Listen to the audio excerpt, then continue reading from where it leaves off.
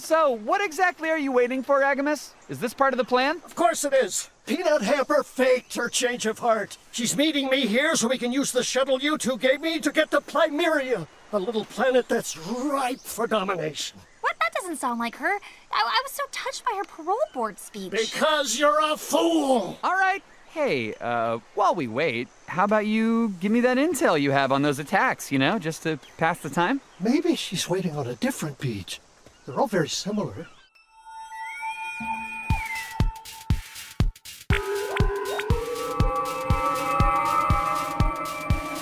Transfer complete.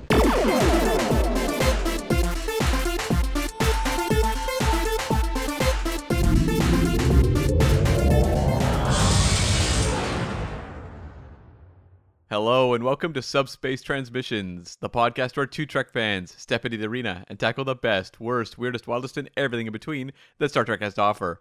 I'm Cam Smith, and joining me on the bridge, this is Tyler Orton, turning my red light blue.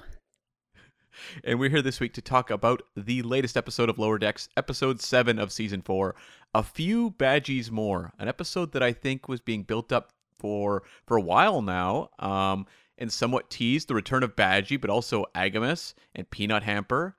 Tyler, did this episode that you've been counting the days till deliver? No, not really. I mean, but also I wasn't a huge Badgey fan, and I wasn't a huge Peanut Hamper fan. So put them together in one episode. I'm like, I am a big Jeffrey Combs fan, and I thought Agamus, I thought he was a highlight, and I thought that storyline was a highlight for me. I thought it was a hoot, but the thing that kind of realize is that I guess Mariner really needs some sort of AI nemesis at this point. She's the only one among the main cast members, like the core four, so to speak, that does not have an AI nemesis. Oh, I didn't even think about that. So I guess this wasn't kind of the grand team-up episode that we thought we might get. Perhaps that comes next season when we get a fourth evil AI. Well, I wonder if, because it's Mariner, that Goodgie will be her nemesis. Just, she likes to go against the grain right there. That could be really interesting. I give this episode points for not delivering what I probably expected from, an episode teaming up, or at least seeming to team up these four evil AI characters, and that I thought it would be much more of kind of your conventional supervillain team-up episode. And the fact that they kept Badgey separate to his own storyline and dealt with that just with Rutherford, separately, I thought that was actually kind of interesting. I wonder if fans are happy with that, or if they feel like they were shortchanged and not getting what I think some shows would have delivered. And it also made me think of you and I prognosticating what Picard season 3 would be about, and seeing those trailers with, Lore and Moriarty, and thinking I think this might be a team up of, rogue AI characters, and also not getting that there either. But was this episode teased as the Sinister Six or something like that? I don't watch trailers for episodes. I'll watch it for seasons, but I try to stay away from episode to episode trailers. And I don't know, were there interviews ahead of time? We're going to have a giant AI team up episode? Because I mean, for me, I wasn't let down by the fact that, these three AI characters didn't all meet face to face, So to me, what'll let me down is if characters' actions seem inorganic, or if the laughs just aren't there, or if the story is just way too manic. I thought this episode was fine. It for me, it was very much kind of C plus B minus level Lower Decks all the way through. I think I don't think the showrunners were going out of their ways to promise that. I think it was more people connecting the dots. At least that's what I was doing myself. So maybe it's just on me having that expectation. But you had the setup of Agamus and Peanut Hamper housed together in the previous episode they appeared in, and then also you had the revelation that Badgey was still alive at the end of season 3. So I think for many, the wheels started turning that, wait a second, these characters are being kept kind of circulating on the edges of this show. It seems like a team-up seems natural.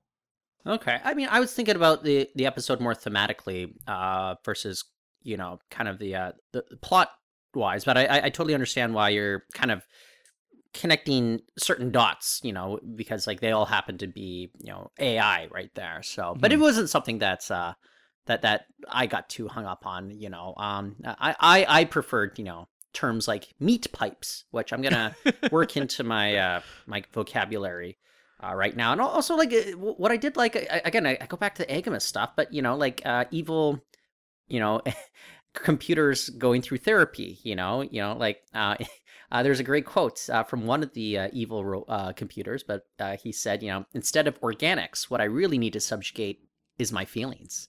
And, I have conquered self-doubt. Like, those are the things that, like, I found funny there. And Cam, I am sorry, you and I have been talking about this for a long time, but, like, in Star Trek, the color red always signals evil.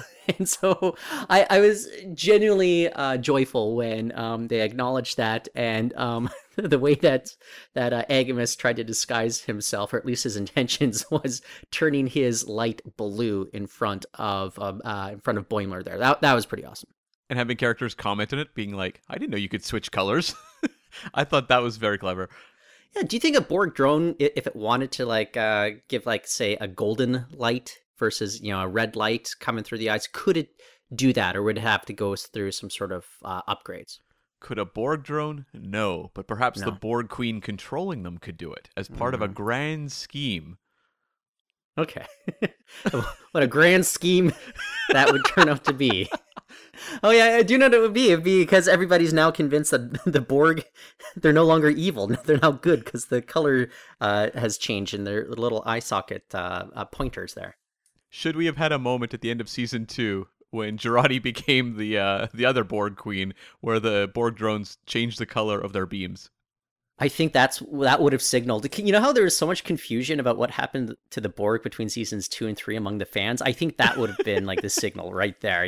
Like, they are associated with a different color now. Interesting. I get it. Although, okay, what color do you associate with the Borg more so? Red, as kind of those eye pointers that Locutus was so famous for, or the color green, in which we have the regeneration chambers, and you see those with kind of the static green stuff going on. I don't know. Red versus green, Cam. Go versus stop.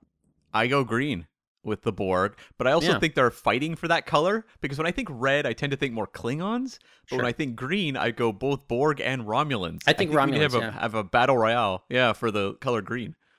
So what color do you associate with humans, or with the Federation? I think it's an easy one, isn't it? Blue? Yeah, you got the the UFP symbol there. That's blue right there. Okay. No, I got one for you. The Dominion. The Dominion? I don't know that I have a color attached to that one. Okay. Maybe purple, like a dark purple. Yeah, I think that's a good one. I think dark purple, I was originally thinking maybe kind of golden like the changelings, but I think dark purple, when I think of maybe some of the Jem'Hadar uniforms or the symbol of the Dominion or their the Jem'Hadar ships, maybe purple. And Wayun's eyes, So we're bringing it all back to Jeffrey Combs once more, and I look forward to more Agamus appearances. He was a lot of fun in this. The fact that he eventually just thought Peanut Hamper was trying to do this incredibly convoluted plot of deceiving him within their larger deception and all that, I thought that was great. But Cam, do you believe Peanut Hamper is actually fully rehabilitated and she might not fall back into her old ways at another point throughout the run of the series? I think we have not seen the last of Peanut Hamper, because Peanut Hamper strikes me as a character who goes whichever way the wind is blowing. And the idea that Peanut Hamper would be scheming with Agamus to escape and have a scheme and then get out and be like, you know what? Actually, I'm kind of enjoying this. I'm going to settle down with my Father Kevin for a while. But give it time, I could see her going in a completely different direction. And I know people did not like the second Peanut Hamper episode. That's become incredibly clear. But I do think they've done a good job at establishing just the psyche of this character. So I think you can kind of do whatever you want with her, because she is kind of that chaotic character. That chaotic energy you don't get as much in Star Trek. Who's more deranged, Peanut Hamper or Badgey? Oh, I would say Peanut Hamper, because I think you could always pinpoint what Badgey is going to do, whereas Peanut Hamper, I don't think you could. I get the sense that Badgey's journey as we know him, is I mean, he's ascended. I think it's done. I think there's still room for Guji and Logic-E to have some fun. I will say that their respective names don't quite roll off the tongue the same way that Badgie does. But yeah, I don't know. We'll see where we go with those characters, especially if they're playing with grappler hooks in the shuttle hangouts workshop area that the lower decks always seem to love. I did have a cynical moment thinking like, boy, I wonder if, Guji and Logic-E were just kind of created because, like, pins and stuff like that, merchandise featuring Badgeys sold reasonably well, and now you've got, like, 2 more variants of it, and it's very easy to manufacture copycats, basically. Well, guess what? Now I have to get my Agamus with the red light and my Agamus with the blue light. You know, those action figures just flying off the shelves right now. I really did like this turn for the Badgie kind of arc we've had going, because I wasn't like the world's biggest fan of the first Badgie episode. I thought it kind of got one note at a certain point where it was just, I don't know, Jason Voorhees, psychotic Badgie.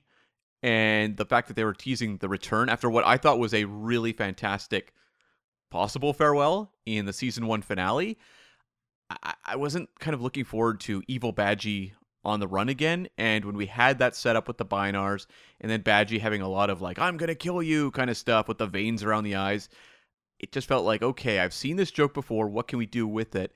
The idea of splitting off into separate personalities I thought was a good idea. And frankly, I did like the farewell that we got to Badgie, if it is a farewell, and we've had those in the past, so who really knows. But yeah, the idea of ascending to like a higher plane of being, like Decker and Ilya merging and flying off on the human adventure, I like that. I thought it was both funny to have the, koala up there, but also just like it felt true to Star Trek, and to do that to a character you wouldn't necessarily see that, happening to. Yeah, you know what? You brought up the term one note, and something that we talked about last week as well is, like at a certain point, if Mariner's character doesn't really, grow and develop, she'll become, one note. And we had some acknowledgement last week in the Ferengi episode that, look, she's got to figure out what she's exactly rebelling against at this point. Again, if Badgie's kind of come to kind of a natural end of his course, let's not make him one note. Let this Badgie character ascend. Let's see where the Logic-E and Guji take us. Peanut Hamper, they were doing something different with Peanut Hamper and with Agamus this episode. So I do appreciate there's at least like enough self-awareness on the part of the creators of the show where they're like, yeah, let's not just keep beating the same note again and again and again. Let's bring these characters. They don't have to be main characters, but let's bring these recurring characters into different spots, and that just makes them more interesting. And we've never really had a good Badgie character on the show for any major amount of time. When we first met Badgie, he turned, evil pretty quickly, and it's a pretty fast-paced show back in those days on Lower Decks. And so the idea of now having, Guji on the ship, I'm like, yeah, like let's have some fun with that character. Maybe we get an episode a season or something like that where we could go off in different directions with that character. Please. And Logic-E as well. I just think Badgie had run its course. There was nothing left to do, and so now you have carved out a path forward where you don't have to kind of rely on what you've known before. And I did think, though, for a moment when you had Rutherford hug Badgie, that, oh, this is interesting. They might actually take this in a different direction. And they did, but not in the way I thought. I thought they might actually, give a redemption arc to Badgie. They kind of did, because he kind of realized, Yeah. So that was interesting there. With regards to Agamus, though, the Federation really went to the effort of trying to rehabilitate him, versus keeping him locked up in that evil computer refrigerator where he eventually found himself back in the end. Did they give Laura a shot as well? Did Laura get to go to like evil AI counseling for a little while? With the recreation room and everything, which I thought was a wonderful psych gag. Yeah, play some basketball, grow some cilantro or something. Well, I would say it's funny because Lower Decks is the, quicker paced 24-minute episodes or whatever it is, like comedy show, but they often think through some of these things a little more than the live action shows, where like, yes, there was a lot of sight gags, but the idea of having like a rehabilitation center for rogue AI, I thought was actually a really funny idea, and the sort of thing that made me go, that could have been an episode. Like, you could have built just a half-hour episode around what goes on at an AI redemption center and centered it on these characters we've spent time with. I would totally be interested in watching that half hour. And so I give the writers a lot of credit for just like kind of coming up with that concept and then taking the characters through that journey, because we've seen like live action shows that never really would have thought about that. B4 got disassembled, I should say, and put in a drawer. Yeah, he went to that same rehab center and it didn't take for him, so that's why he got put in that drawer. Maybe that's the deal. Maybe it worked on lore, and that's why we haven't seen him over the last 35 years or so. He's just living his best life at this point. Yeah, well, when we last saw Lore, kind of the two mergings of Data and Lore, he seemed like he was kind of up to his old tricks, but yeah, who knows, right? So that was his programming, but that wasn't his physical body, though. Very true. Yeah, so like maybe after Descent, the physical body of Lore has just been in that clinic, and maybe he also has taken up a love of gardening. Yeah, I do appreciate that at the beginning of the episode, the writers weren't trying to make the audience think that this rehab center was the most effective thing in the world, and like Boimler was very skeptical. And I like Tendy's line. I think it was probably my favorite line of the episode, in which she found out that Peanut Hamper is about to be paroled, and she's like, well, she wasn't in there very long. I guess the system really works. And just like the earnestness. And like, to me, that was the best line right there. But, the writers are smart enough to know the audience is smart enough that we're skeptical of these sorts of claims here. But I don't know, by the end, I guess the system really did work for now. Yeah, and I liked also that they kind of set up this Silence of the Lambs kind of thing, with Agamus having information on this Binar attack, and he wants to see Boimler, and I'm going like, yeah, I feel like I've seen kind of riffs on this story before, but they quickly got out of it. They set up, the two of them in a room, but then it was like a road trip episode where it didn't feel like Agamus as this mastermind manipulator kind of putting Boimler through the paces. Yeah.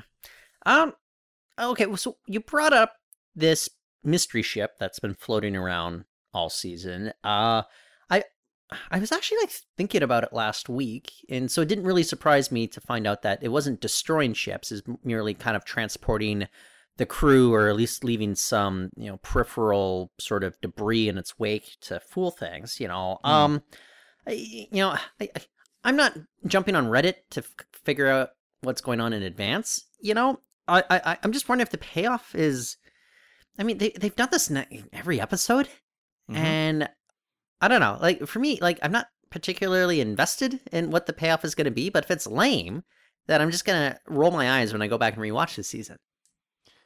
On one hand, I agree. Like, the build-up, if it doesn't deliver, will be just a real, like, shoulder shrug. But I do appreciate that this show is having these teases in every episode. It is doing kind of like a serialized story. And yet, when I go back years from now and just pop on random episodes of this season, it won't really matter because they're so brief. It's not like the connective tissue that you get in like Discovery or Picard, where those episodes can't exist in isolation. Right. So, like, I appreciate that, but I do wonder, because I can't even keep track how many times we've seen this scenario of an alien ship being attacked by this mystery ship, and that's just kind of like our tease. We've had it like 4 or 5 times now. Okay, so we saw it with the Binar this week, Ferengi the previous week. We've also seen it with the Romulans, right? And Klingons. Are we missing? I feel like we might be missing a ship here. I don't think we've seen a Vulcan ship. I'm racking my brain of popular Star Trek aliens. If there was like one that was like featured that wasn't like a A-lister alien species, just as a tease. I don't remember. Right, like there weren't like Cardassians or anything like that. What about an Orion? No, I think it hit the Orions, didn't it? Yes, it did. Good call. Yeah. Yes, the Orions. Yeah. So we've seen it happen at least 5 times so far. And I think it happened twice in one episode too. So And it can feel like repetitive because it is kind of the same tease every time. So there has to be something to the payoff that rewards you paying attention to each of these like 5 sequences, which are all very much the same, and that I think also has to in some way deliver on the fact it is different species being targeted each time. Like there has to be some sort of outcome that makes sense as to why we saw, Romulans, Orions, and all that sort of thing being kidnapped potentially. Do you think it's like this is what William Boymore has been up to after joining Section 31 last season? If you're going to tease something like this, it has to have a payoff that I think people are in some way surprised by, and they did tease William Boimler. That is, to me, I think, at the moment, the only real solution I think that would be kind of in line with what we are kind of being set up for, at least in terms of the breadcrumbs the show has been dropping along the way. Yeah, it's just that, like, whenever these disappearances happen, it kind of has some sort of, like, effect on maybe that week's episode, like some reverberations on the storyline, even remember 2 or 3 weeks ago, we had the Beta Z secret agent ladies pretending to do the bachelorette party. Yeah. And it was because they wanted increased security amid all these disappearances. I'm just like, okay. I don't know. It's just kind of like, but then I'm ultimately, here, I'm going to get to the end of this and I'm going to ask myself this. It's like, what was the point? Yeah. At this point, I'm not sure. No. And like, there's a simplicity I appreciate to these teases, but there's also going back to a word I used earlier, like a one-note nature to these, where we've kind of seen the same thing over and over again.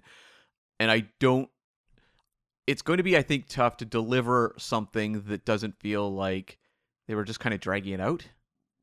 Yeah. Because it's not like they were evolving what they were showing us. At least that I don't... Maybe there's some genius to it that when I go back and rewatch the episodes, each of these various attack scenarios will be like, oh my god, like they were teasing things right in front of me in every one of these, but at the moment it feels kind of repetitive. Well, maybe it's just a really famous Star Trek ship that we totally forgot about, and everyone else is in on it except for us. Although it does kind of remind me of Boba Fett's ship, whose name we're not allowed to say anymore. Yeah. I think it's just called Boba Fett's ship on action figures. Yes. Yeah. Okay. So you know what? Ahsoka, its season finale was last week, so no more Ahsoka talk. But Cam, did you catch the secret, very short trek that was dedicated to a belching contest between T'Pol and Spock? What? No, I didn't. It's because the fact that I could pitch that to you and you believed it could be real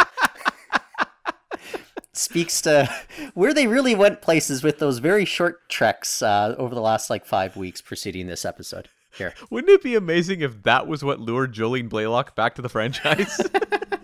She had no lines of dialogue, but it was her own burps that she was contributing. She was like, I've turned down all these various cameos that could have been offered to me, but you know what? These very short treks, I'm liking the cut of their jib. Yeah. But we have been hearing a lot of talk lately. Okay, look. Patrick Stewart, he is out hawking his memoir right now. I read last week that funny quote that he had about Tom Hardy, essentially calling Tom Hardy like a one big fat weirdo. And we had fun discussing that. But how do you sell these sorts of memoirs? How do you market them? I mean, he's doing a lot of talk right now about how, they want one more go at a TNG film. Cam, okay, obviously we would watch it, but what's the demand like for this, and no pun intended, this particular enterprise? I would say that in terms of the fan world, probably pretty high, because it seemed like fans were very into Picard Season 3, so I think if they announced they wanted to do some sort of TNG final movie or something, I do think the appetite among the fan circles is very high, but is it high outside of that? That I'm not as sure about.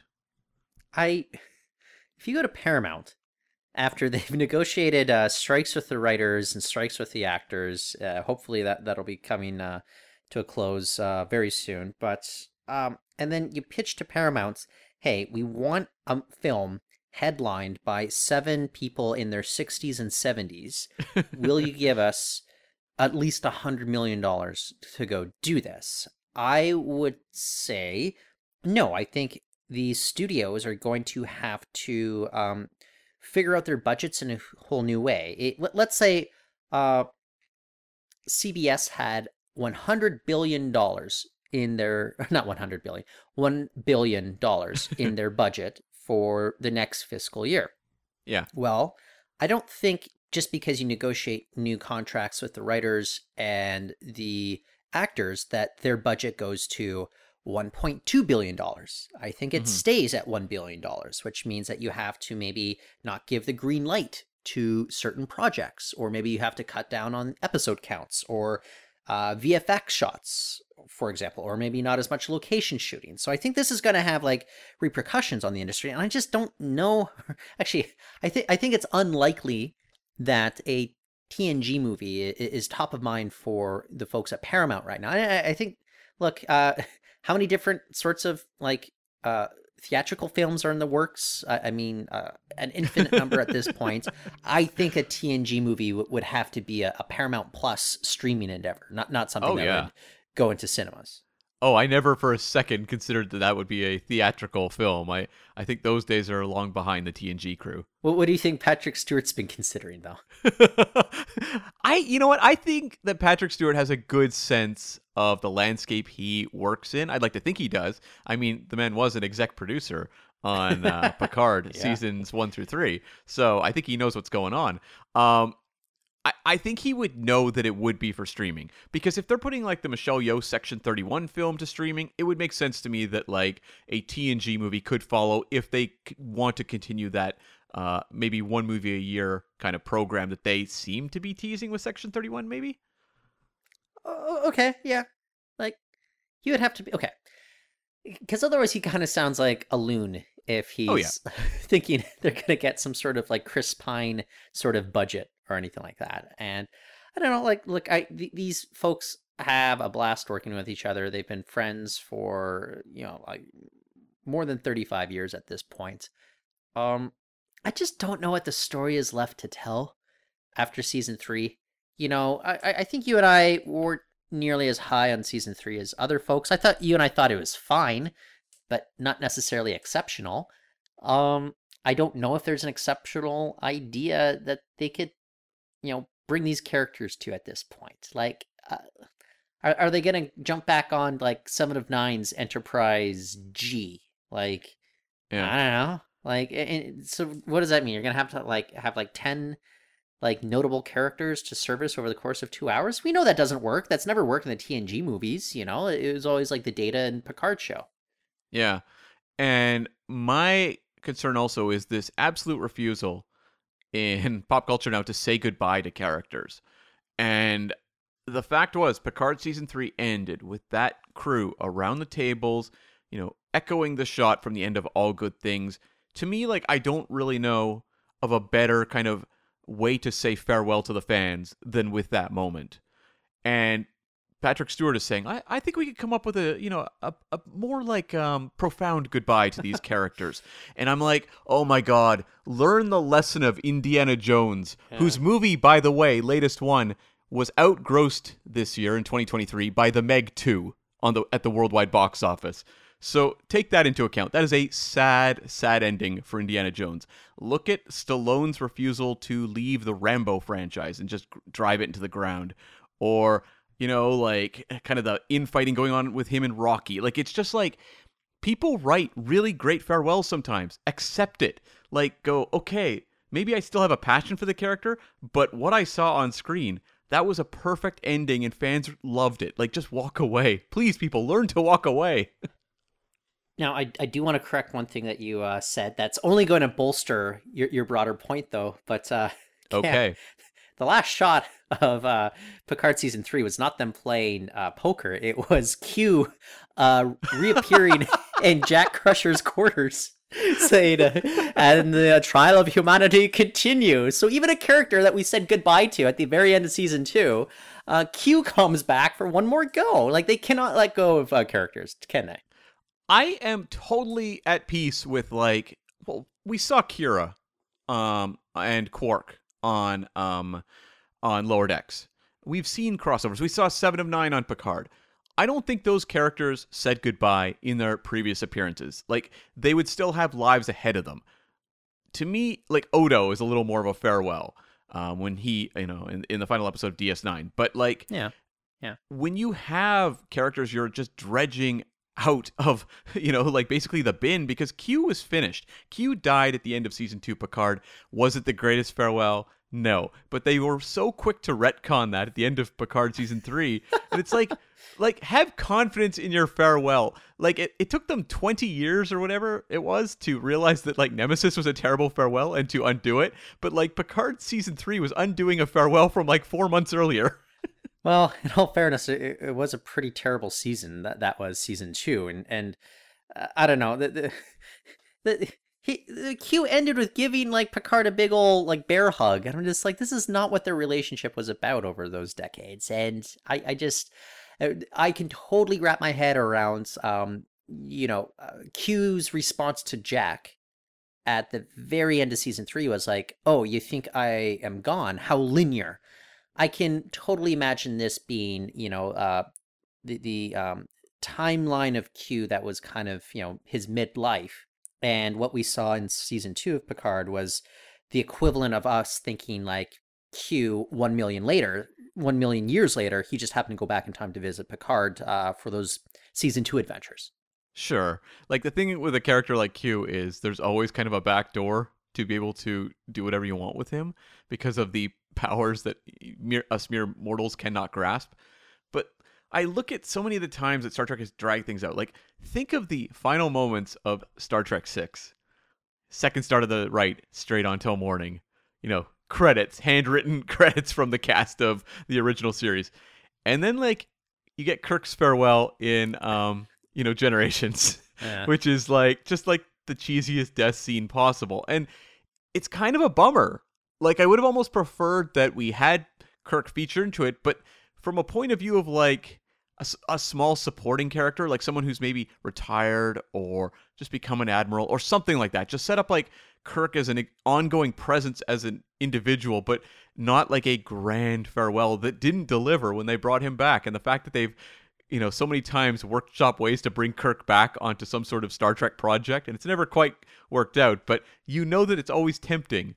And look at the farewell of Spock in 2009, where it's him, giving the Vulcan salute to Zachary Quinto's Spock and saying, "Live long and prosper," and walking away, and you're like, what a perfect passing of the baton. Beautiful. What a wonderful farewell to Spock. And then our actual final Spock moment of Leonard Nimoy on screen. Not a photo in part 3, but in part 2, where it's him showing up on a view screen and being like, yeah, Khan, bad news. Watch out for that guy. Yeah, he's Canadian. Yeah, he's Canadian. Canadian. Yeah. Yeah, I don't know. It's just one of those things. I'm just kind of like, Patrick, I get it. It would be fun for you guys to do one more adventure. My guess, though, is the future of TNG is probably going to be some sort of reboot series. Like like we're getting Strange New Worlds, which is, like they filmed The Cage almost 60 years after Strange New Worlds premiered and reintroduced a lot of the same characters. I just wonder if maybe in another 20 years we get the return of these very iconic characters that are, Picard and Crusher and Worf, and we can find a way to revive them in a way that's not going to feel tired. Like, I don't think Strange New Worlds feels tired, but I don't know. Like, what if we were watching Kelvinverse adventures every single week for the last 7 years or something like that? Maybe that would be a little weird, but I just wonder if the Kelvinverse works so well because, we only get these movies once every 9 years. Yeah. I wonder too if like in 20 years, some number like that, like, because I'm not thinking say 2025, but we had like a Stargazer show with like a younger Picard, and you could work in at least a couple of the TNG characters along the way. I think that is more in line with something like Strange New Worlds, and I think it could work. It'd be fun to see the Stargazer, and by that you're talking about the Stargazer A that appeared in season 2 of Picard, right? Obviously, that's the show I want to watch. Yes. Yeah. Okay. Well, Mr. Smith, I guess we have some Star Trek Prodigy news, and that's the series that was canceled off of Paramount Plus. Just because it was canceled on that streaming service doesn't mean that the studio producing it, which is CBS, and keep in mind that Paramount Plus and CBS studios share a same parent company. It's a little confusing, but CBS was able to take that property elsewhere, and it's going to be on Netflix globally in most countries, but not here in Canada. It's going to be on the CTV app, Cam, that the Canadian television app. I use it daily. Well, that's just it. Like, so again, I'll get into more like fun financial stuff for people that really want to know how the Canadian broadcasting industry works. I'm sure all our listeners are up for that. But listener, right now, single single Canadian listener. Yeah. So I don't know. Like for the longest time, Crave would run all of the Star Trek shows like Discovery and Picard and all that. I think that's all been folded into Paramount Plus just in the last couple months. So instead of having Star Trek Prodigy on Crave, which is owned by Bell Media, it's going to be on ctv.ca and the CTV app, which is also owned by Bell Media. And the fact that they're not also paying licensing fees to get it back on Crave, because of course, this is where it gets confusing. Prodigy's not on Paramount Plus, at all in Canada either, but it's also not on Crave anymore. What it tells me is Bell is not interested in paying all those additional licensing fees, and it kind of reinforces why I think that show is canceled. Cam, I don't think anybody was watching it. Just like minuscule numbers of people were watching it. I mean, I think you and I made up about 10% of the viewing audience, perhaps, here in Canada, at least. So I just wonder, though, if the Netflix platform is really going to be the best thing for, perhaps getting a season 3 or even a season 4 out of Prodigy moving forward. Yeah, I mean, I was recently in London, and I went to their big comic book store called Forbidden Planet, and they had a whole bunch of Prodigy t-shirts, and they were all marked down, basically on discount. I just don't think that Prodigy had the viewership to support it being, especially a merchandisable show, but something that you would have on one of your streaming networks in a world where people are cutting content out of streaming networks to make room for things that will hopefully get more eyeballs. I'm questioning how many eyeballs Prodigy will get on the CTV app.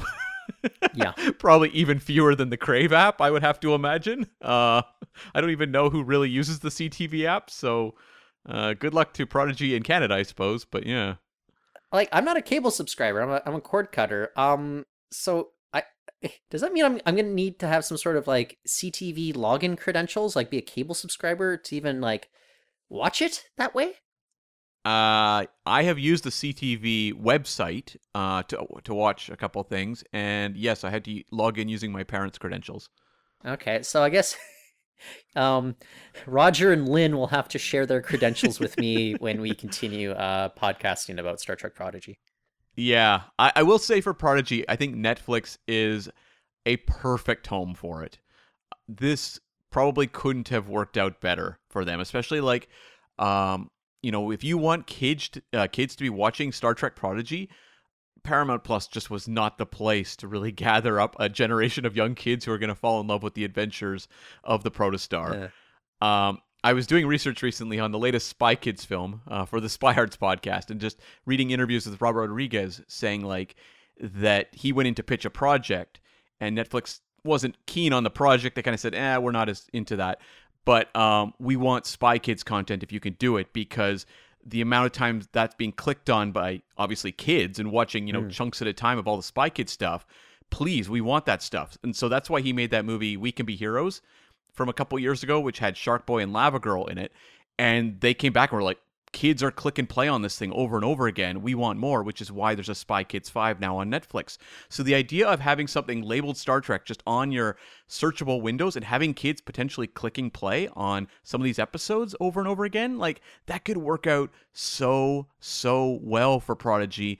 And I just don't think that ever would have happened on Paramount Plus. I don't know, man. I think the CTV app was going to be the one airing it globally, and then I think Netflix is like, if those geniuses have picked it up, we better get in on this action. Yeah, we got to snap this up before CTV gets it and gets all the fame. Yeah. Yeah. Look, I'm so delighted that Prodigy gets to continue on.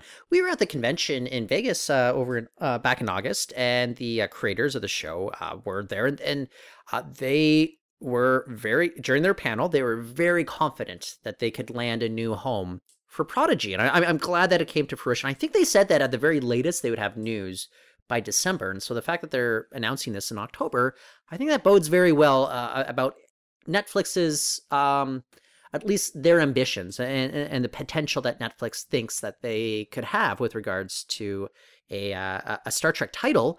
And how did it work? I'm so confused. But in the US and Canada, it aired on the Star Trek properties aired on CBS All Access and Crave, respectively.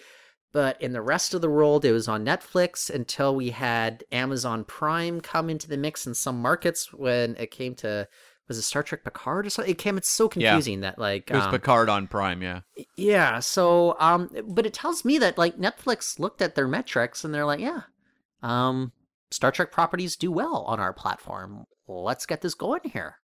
Yeah, and also Netflix wants to have its own like franchises that it can continue to generate, viewership out of, and they've struggled in some ways to create, say, like hit movies that generate sequels, for example, things like, the Gray Man or whatever else. Like they put a lot of money into films that just didn't generate like a series that people were that excited about. Star Trek is something that has a built-in fan base. They can't get their hands so much on just like, say, Strange New Worlds, like really hot new Star Trek shows. But Prodigy's one where it is a brand new Star Trek show. It's playing off the IP and recognizable elements of the IP, and they can now be the home for it and produce new content and advertise that in a way that I just think like the problem was on Paramount Plus, we were really into Prodigy. But like when I'm sure they're looking at their numbers, they are saying, we got to put our marketing muscle behind Strange New Worlds and Lower Decks because those are the ones people are really excited about. And I'm sure when it came time to like figure out advertising money for Prodigy, they were kind of like, the percentages aren't there. Like we don't really care as much. Yeah. But I'm sure Robert Beltran cared a whole lot after getting his first IMDb credit in quite some time there. No kidding. I mean, I'm sure he was heartbroken that he wouldn't be reprising that character potentially with many more episodes of Prodigy to come. But who knows? Like, I am hopeful that like now that Netflix has gotten their hands on kind of a new Star Trek show, that they want to pursue a future with it as well. It's not just like, let's do season 2. Yeah, and honestly, like in terms of marketing, Netflix just needs to put something on like their front page and get a couple people to watch it, and that kind of gets the word going, and that'll kind of boost the algorithms, and hopefully that's what it takes to get younger audiences into Star Trek. And by younger audiences, I'm not talking about people in their 20s. I'm talking about getting like, like I was about 8 when I got into Star Trek. Getting folks around that age into Star Trek, I think is really needed. And again, the fact that you and I are born in the 80s and not the late 80s, and we're among the younger contingent attending the Star Trek convention in Vegas every year. I mean that says something. Yeah, exactly. Like the franchise needs new blood to come in, and I don't know that they've created something. I would say Strange New Worlds and maybe Picard. I don't know I think Picard services older fans more so, but I think like Strange New Worlds has done a good job introducing the franchise to newer fans. I think it's getting some buzz going again.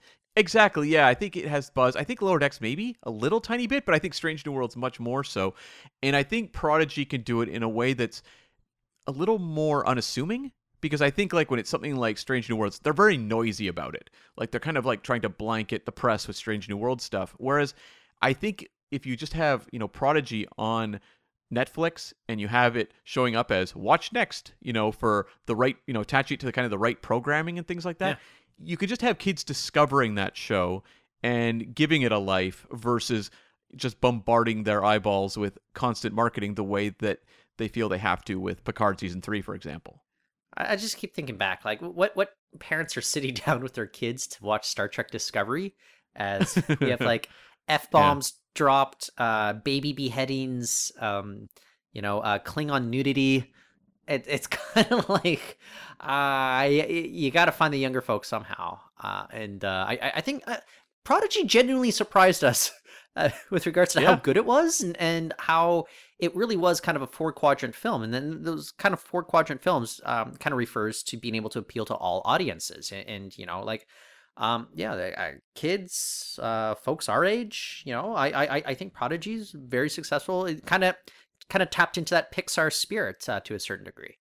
Yeah, it worked on multiple levels. And I'm talking about Cars too. We all love Mater. But yeah, like I think it's very difficult to like entertain kids and adults in equal measure. And I think Prodigy does that. And it does it in a way that is so unassuming. It's actually kind of a miracle at how successful that show is at pulling off what is often a very difficult act.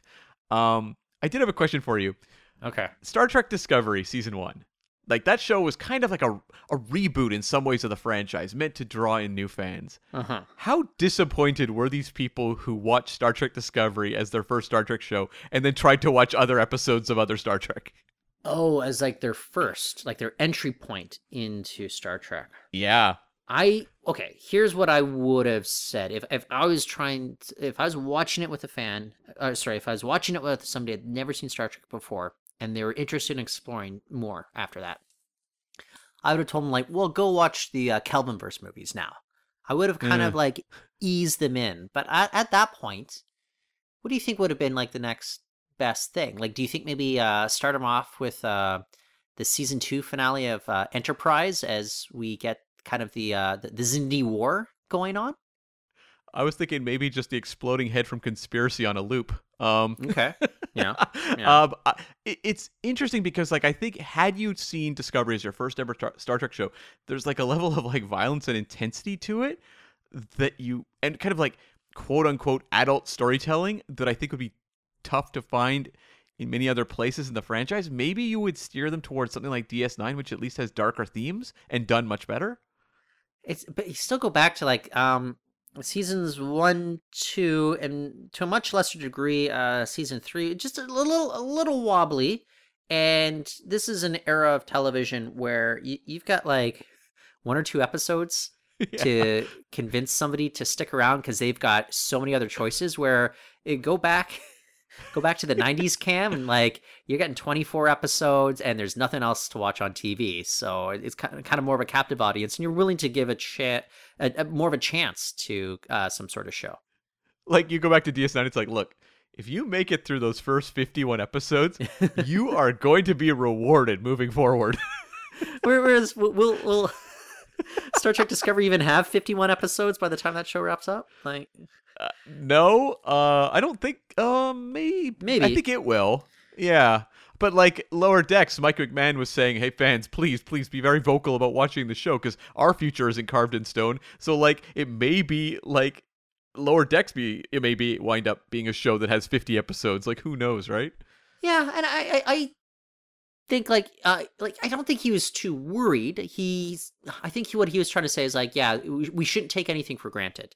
Yeah. For me, Lower Decks, it's got to be so much less expensive to produce than any of the other Star Trek shows on right now, including Prodigy. So that's why I think that it's safe for now. Like I'm not too concerned about it getting suddenly canceled without at least some signals of that happening first. I would have a hard time imagining them pulling the plug on Lower Decks after they've just put this effort into showing it theatrically.